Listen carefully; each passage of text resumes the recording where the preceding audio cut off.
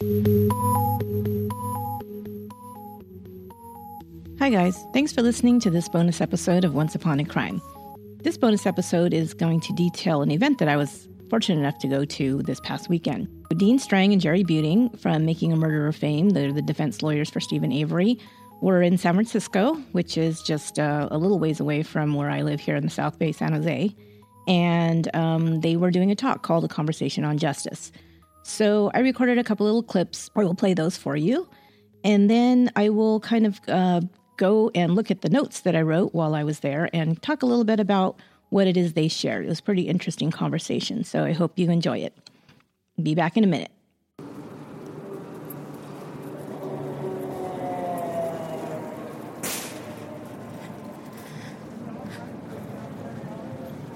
I'm here across the street from the Warfield in beautiful downtown San Francisco. You can probably hear the sounds of the city.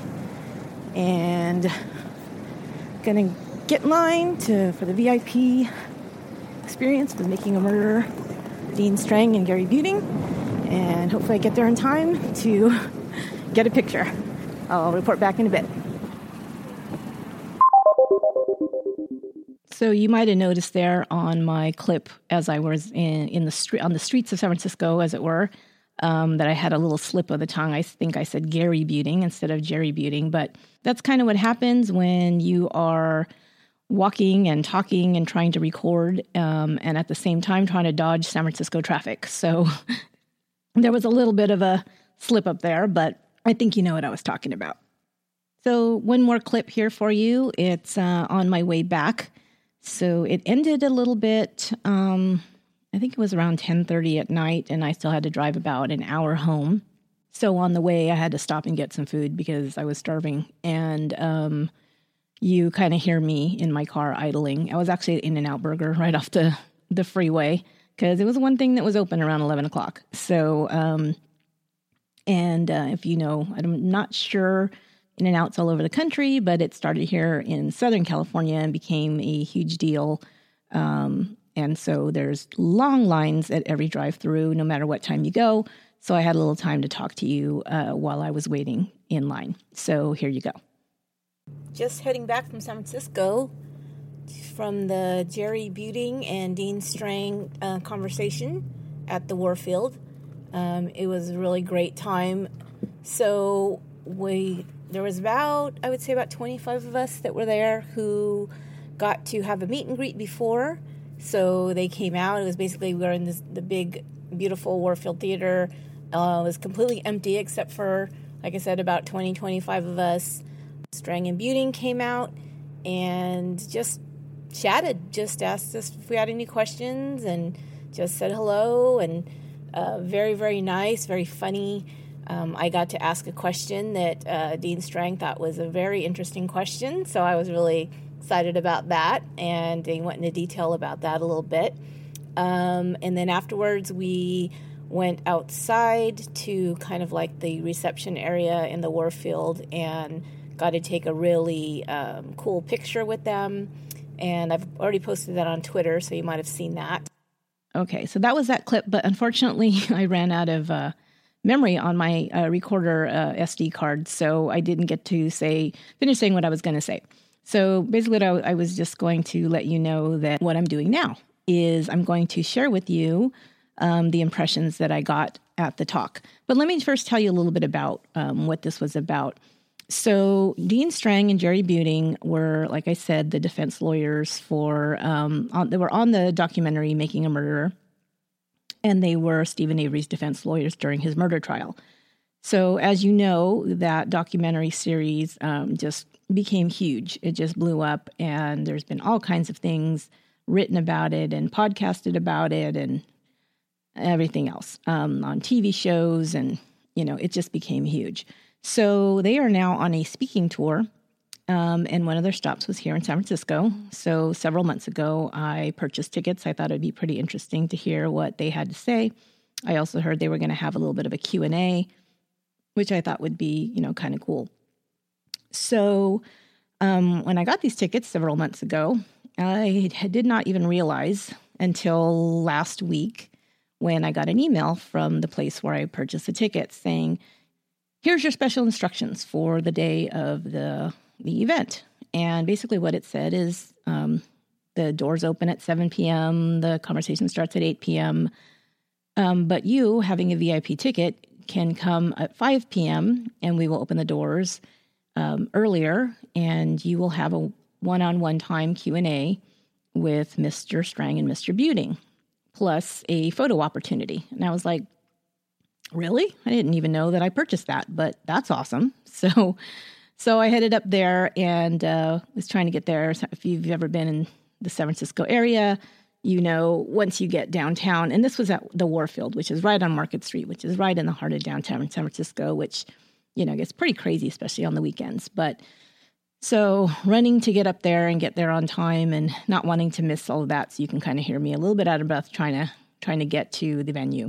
So anyway, it was really cool. It was awesome because we got there and there was probably, I think there was maybe 25 people max that were there. And as a matter of fact, they delayed it a few minutes because they said there were people that were supposed to be coming, the VIP ticket holders and there was a whole bunch more was supposed to be there that were not there. I really kind of think what happened with me is I didn't realize I was purchasing a VIP ticket. I bought it so long ago that perhaps that happened the same thing. I just was lucky enough to get that email that I noticed the week before and get there early.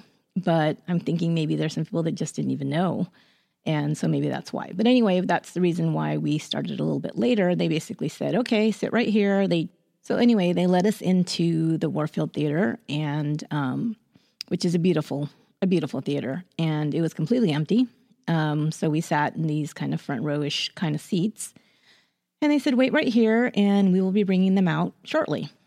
Oh, and they basically said, ask whatever you want to ask. If you want to write it down on a card, and, you know, they'll answer it later, but you have plenty of time to ask them questions right now. So sure enough, in the dark of the theater, about, 10 minutes later, it was Dean Strang and Jerry Buting, which was very odd to see them in person after seeing them for so long, on film. Came walking out in their very lawyerly look in their suits and ties, and they're, wearing glasses, just like in the movie. So, it wasn't like they came out in, summer wear or beach wear or anything like that. They very much look like you would expect them to look. Came out, just kind of walked up very, casually and said, hey, how's everybody doing? It's great to be here. And, thanks for having us. And, go ahead and ask any question you want to ask. So, we just kind of all moved in really, sat right where they were standing and ask a bunch of questions. And I guess maybe I should go over a little bit. I'm not going to go over it much because I think most people who are listening to this basically know all about Making a Murderer, probably have seen it, if not, form their own opinions about what that was all about. So, of course, Making a Murderer was a documentary that was made. It was actually following the case of Steven Avery, who had been falsely accused and convicted of a rape and had spent 17 years in prison for that rape when he was exonerated by DNA evidence and was released. So he then filed a lawsuit against Manitowoc County, which is a county that had accused him of this crime and had convicted him, and he was asking for damages, I believe, in the tens of millions, and that was about ready to go before the court. It was, I think, just beginning when a young woman who had a appointment set up at the Avery property went missing. She ultimately was found murdered. They found some of her remains on the Avery property along with her car, and he was the suspect, and he was accused of her murder. So the reason why this is such an interesting case, and I believe the reason why the documentary was so popular, was this is the very first time Strang and Buting basically made this comment several times that this was the only time in American history that an exoneree had been accused of such actually a homicide after being exonerated from the original charges. So it was, very interesting. So this documentary followed the Avery case, I believe, over like 10 years. And this is where this documentary came out. So we do see Mr. Strang and Mr. Buting defending Steven Avery through this whole murder trial. So there was some things, some of the really interesting points that came out. Everybody knows a lot about the case that have watched the documentary or followed this. And so there are some questions that came out that maybe either had been forgotten or just weren't covered because, of course, the documentary was, even though it was 10 hours long, it could not cover all of these, many hours of filming that were done. So some things, of course, had to be edited out, and people being, sharp watchers of true crime documentaries had some questions. From our little group, some of the things that came out was somebody had asked about how did they find something, odd or unexplained about how easily Teresa Halbach's car was found on this, huge property where there was a million cars. So basically, they ran this auto salvage yard that had, like miles worth of cars, abandoned, no, not abandoned, but, cars there that were either being ready to be used for parts or to be crushed or whatever they were doing with them. But so Teresa Halbach's car was found within, an hour of searching for her car on the property. And one thing that I wrote down that I thought was pretty interesting is that I believe it was Dean Strang who said that one of the things they found very odd was that the person, if they had taken this car from where Teresa would have been, probably been, if she had been at the Avery, house, and to where the car was found, they would have had to pass by the car crusher to take the car to this area where it was found. So if you have to pass the car crusher, wouldn't it kind of, you're trying to conceal a car if this is the theory that she had been murdered and they were trying to conceal this car. Why wouldn't you just crush this car? I mean, that would be pretty well concealed. So that was an interesting point. They also asked about other suspects, if they had identified any other suspects. They said, well, they have their own ideas, but they can't necessarily say, yeah, so-and-so did it. This isn't Perry Mason, he said, but, too bad that it isn't. But so we can't really speak about that specifically, he said, but they did identify 8 possible suspects that were not Steven Avery. So that was pretty interesting. Asked about the jurors, did they get to talk to the jurors after the fact? And they said that they didn't interview the jurors. They would have liked to, but it's like the jurors really didn't want to talk after the fact. So they basically took a pass and said, we don't really want to be questioned by the attorneys. Because a lot of times I guess the attorneys do that. They'll say, okay, what was it? He goes, and we ask specific questions like, what of the evidence was there anything you didn't understand? Was there anything that you thought was good evidence? Was there something we did that you didn't like? Trying to get information and feedback about their case. But they didn't want to do that. The only one, there was actually 2. One was the excused juror. There was an excused juror, a man, who actually contacted them after the verdict, but before Steven Avery's sentencing, contacted them and wanted to talk to them and give him his impressions of, what he thought. This man also went to Brendan Dassey's trial. He was there every day during Brendan Dassey's trial. And there was another woman on the jury because Brendan Dassey and Avery were both accused of this murder, but they had separate trials, if you remember that. Brendan Dassey's trial came after Steven Avery's, and this accuser and actually another woman who was on the jury went to Brendan Dassey's trial as well.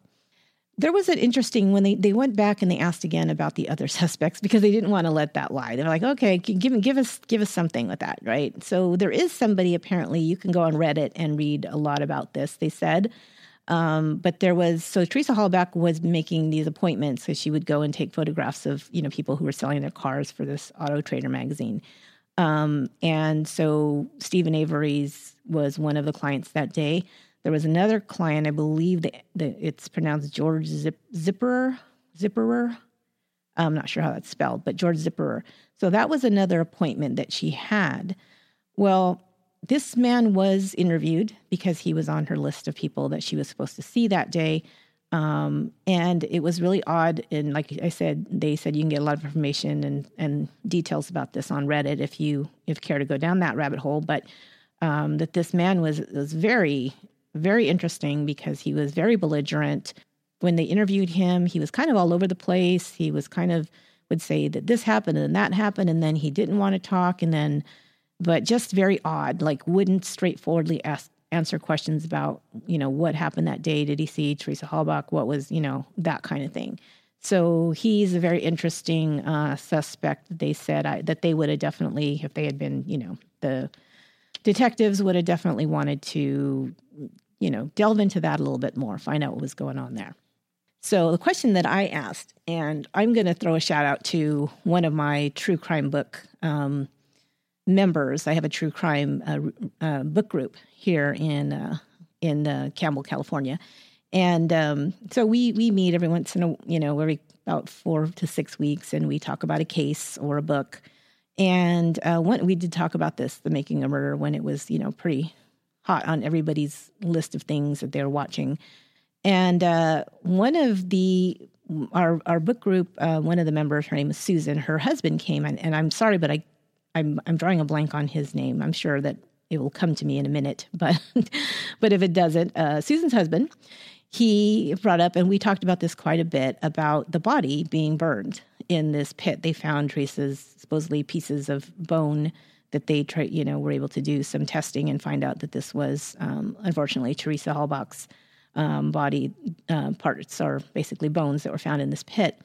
And his question is, well, wait a minute, how did that burn to that extent? And how did that, because their theory basically was that they had a bonfire that night, basically had thrown her things, including her body, into this pit and burned her.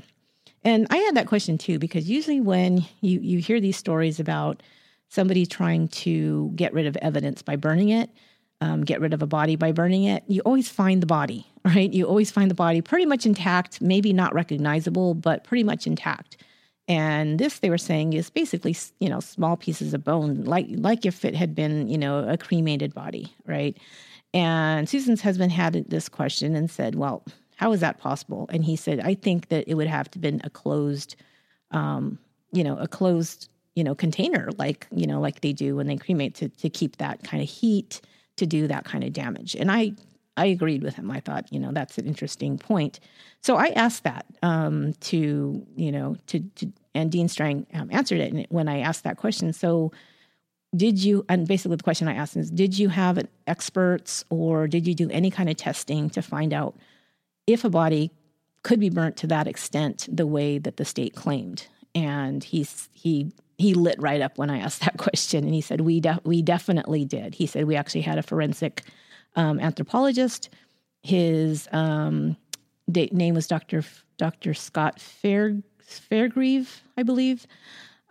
He said he is in the film, but very, very briefly, because a lot of that was cut out. But they definitely did ask him, and he said this. He said that there's no way that the body could be burnt to that. Basically, they're talking about, heat levels and calcification of the bones and all of this, scientific kind of stuff but bottom line was, it would have had to be in a closed container with a consistent heat source for, quite an amount of time for it to be to that extent, which if it was an open burn pit, and it's like, oh, hey, we're throwing, gas on it. We're throwing a couple of logs here. We're throwing this or that there, every once in a while to keep it burning. He said that would not be what would happen to the remains. It would not look that way. It would not happen that way.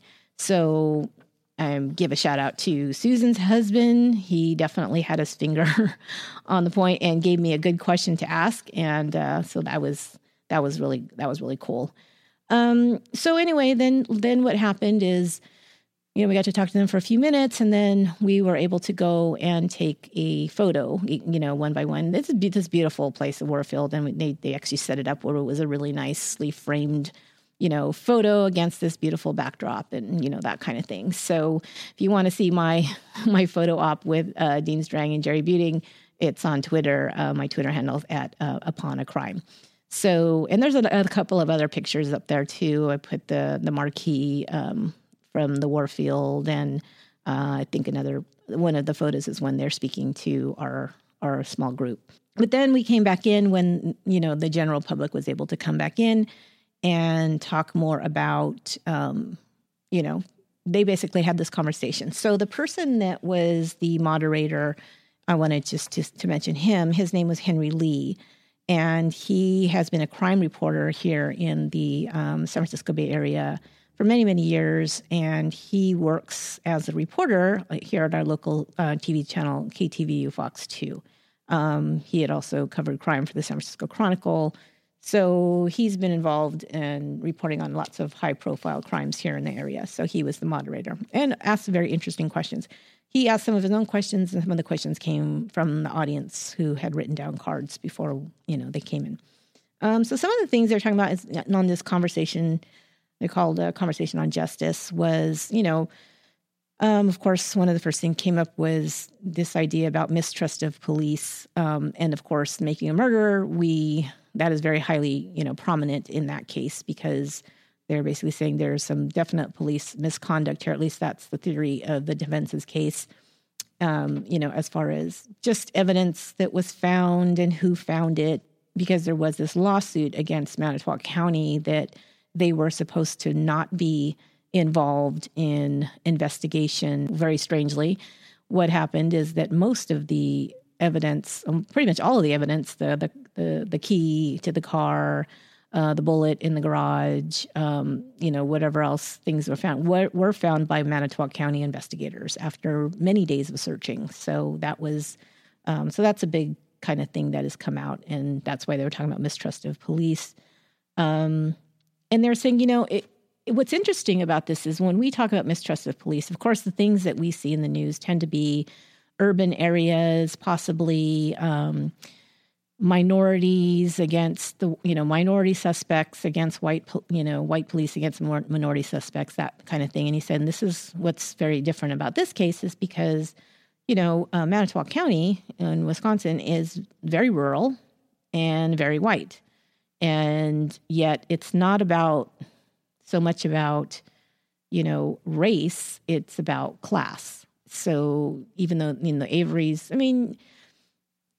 to make it very clear, they're just not these, highfalutin society types. They're kind of salt of the earth, kind of, they have this big property. A lot of them live in these trailers, not well educated.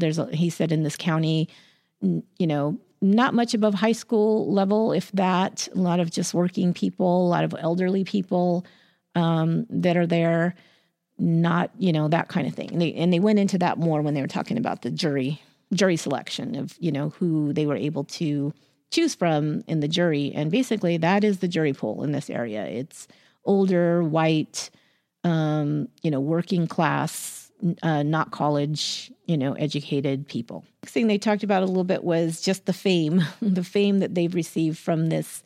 Here's these two guys, defense attorneys, just kind of doing their jobs. And when Making a Murder comes out and they just happen to be, filmed because they're making a documentary. And then this thing comes out and it totally blows up. And it's just amazing how, they're recognized, everywhere they go. And it's just really odd because, they never set out to be celebrities or, they were being teased because they're being called these heartthrobs, and that kind of thing. If you want to know, Jerry Buting is on Twitter. Dean Strang is not. Jerry Buting is at J Buting at J Buting, Buting. So he's got quite a lot of followers. And then he said, one thing you need to understand is that 80% of the population of the United States cannot afford a lawyer. So really public defenders are it for many, many, many people. So a couple other points here that were interesting, that I found interesting that I took some notes on at the conversation was that, as we said before, how Dean Strang and Jerry Buting have become these, quasi heartthrobs out in the world now. But they were saying, when you are a criminal defense attorney, you are not a popular person. That is usually not how it works out. He said, you're especially in this case, and because it was really tried in the media, and they really said you had to be there to realize how much the public turned on Steven Avery after this charge was leveled against him for the homicide of Teresa Halbach. He said he was the most hated man in Wisconsin since Jeffrey Dahmer. And he goes, and that's pretty bad. So that's what they were working with. He goes, this is what we are walking into every day. And of course, you don't get that now because, we basically have been put out as these, heroes for justice, which is awesome and wonderful, but that is not how it normally looks or feels when you are a criminal defense attorney, which I thought was interesting. Going into jury selection, they were talking a little bit about that. We were talking about who the jury was made up of, people from the community, which, I kind of outlined that before. And they said the prosecutors, this was interesting to me, and I might have gotten this a little bit wrong, but I think I heard it right. And I did write this down, that when they go into where they're able to challenge and decide, who's going to sit on the jury, that the prosecutor's side has unlimited challenges, basically can decide no, yes, however many times they want to do that, where the defense side gets 6. And I believe I heard that right. 6 challenges only. And they said the one question that the prosecutor asked every person who was a potential juror was, are you a person who likes puzzles, or do you prefer to have the big picture? So basically, if they said they liked puzzles, getting something, putting it together, figuring it all out, they would say, thank you for coming, you're dismissed. And he said, and if you think about that, of course, we want people who like puzzles and like to think things through and see how this fits, and not just being handed this picture and saying, oh, look at this picture, this is what it is. He said, so that was, that was another challenge for us. They talked a little bit about the state of the prisons here in the United States in our modern times. They're talking about prison is no longer being rehabilitative for the most part. It's just punitive. That we give out the longest sentence of pretty much any country. Our sentences are longer than anybody's. Of course, we know that we have the highest rate of prisoners per capita in the United States than any other country, and that includes, China, Russia, North Korea, which is pretty amazing. And then he did bring up, while there are, these exonerees, and we have found, hundreds, if not thousands of people who are falsely accused and convicted and put into prison. He said, there are those out there. He said, but what you need to really realize is there are tens of thousands of Brendan Dasseys in prisons around the country. And what he means by that is this is the most common makeup of our prisoners in prisons in the United States. These are men between the ages of 15 to 26 or 27. They tend to be financially impoverished. They tend to be lower on the intelligence scale. Many are people with learning disabilities, lower level, being able to, think things through and respond. They tend to not have a good support system, either financially, emotionally, family-wise. They just are kind of thrown to the wolves. And this is an epidemic, he says, in our prisons today. This is a quote that I put that I thought was especially poignant. He said, there's human wreckage all around us in the criminal justice system. And he says it's on both sides. It's on, of course, obviously the victims, victims and their family and their loved ones are just left. And he gave a lot of credit to Teresa Halbach's family. He goes, just wonderful, classy people, just basically held their head high. They showed dignity through the whole procedure, even though they were in, an enormous amount of pain over losing their loved one. And he goes, but, that family is going to have that pain their entire lives. That's not something that goes away. He said, but then you look at the other side. And he goes, and that was the thing about Making a Murderer that was, I think was really interesting for people to see, is that they also saw Brendan Dassey's family, Steven Avery's family, like his parents, and saw what was left behind when, this happens to a family. It's even if, let's say, this person is guilty and did this thing, but their families are still left behind, and they are also make up part of the wreckage.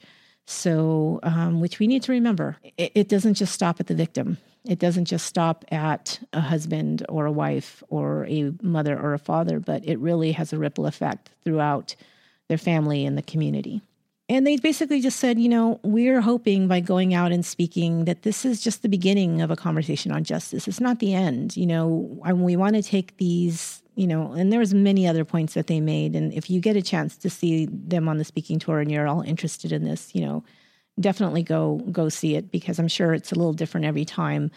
But they said, we want this to be a beginning of a conversation. We're hoping that this, in some way, affects your thinking, and maybe you're wanting to take it to another level, to work for, legislation that helps, victims or helps people that are falsely accused, or whatever it is that may strike a chord with you. And he said, and as individuals, what we can do right now is to become active and become aware of what's happening in the justice system. And I think this, things like, podcasts and these documentaries and shows that, show these cases, and a lot of these, podcasts that they're going out and they're doing some investigations of their own and these things. I think it's really putting this in the public eye. It's not behind a curtain anymore. It's out there for us all to see and to respond to. So if this is something that you feel, strongly about, or somehow, strikes a nerve with you, by all means, get involved. So that's it. I just wanted to share what I could there with you as far as the impressions I took away. And there was, of course, more, but don't want this to go on, forever. This is just wanted to make this a short bonus episode to be able to share with you guys. Just a couple of things I wanted to make you aware of is I mentioned on my the last episode that I'll be heading to Fort Lauderdale, Florida here in a couple of days. Really excited about that. I'm going to the meetup, the Sword and Scale meetup that's put on by Mike Baudet, the podcast host of Sword and Scale, and also Justin Evans from the Generation Y podcast is going to be there. So it's going to be awesome. I can't wait. I will be recording some things while I'm there and putting that together for you guys when I return next week.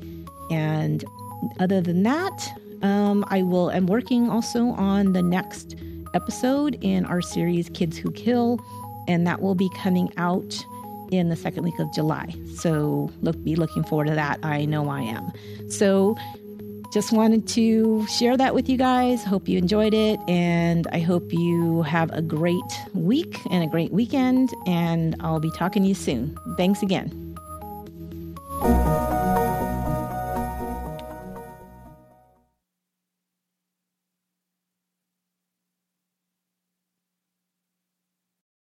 Angie has made it easier than ever to connect with skilled professionals to get all your jobs projects done well. If you own a home, you know how much work it can take, whether it's everyday maintenance and repairs or making dream projects a reality.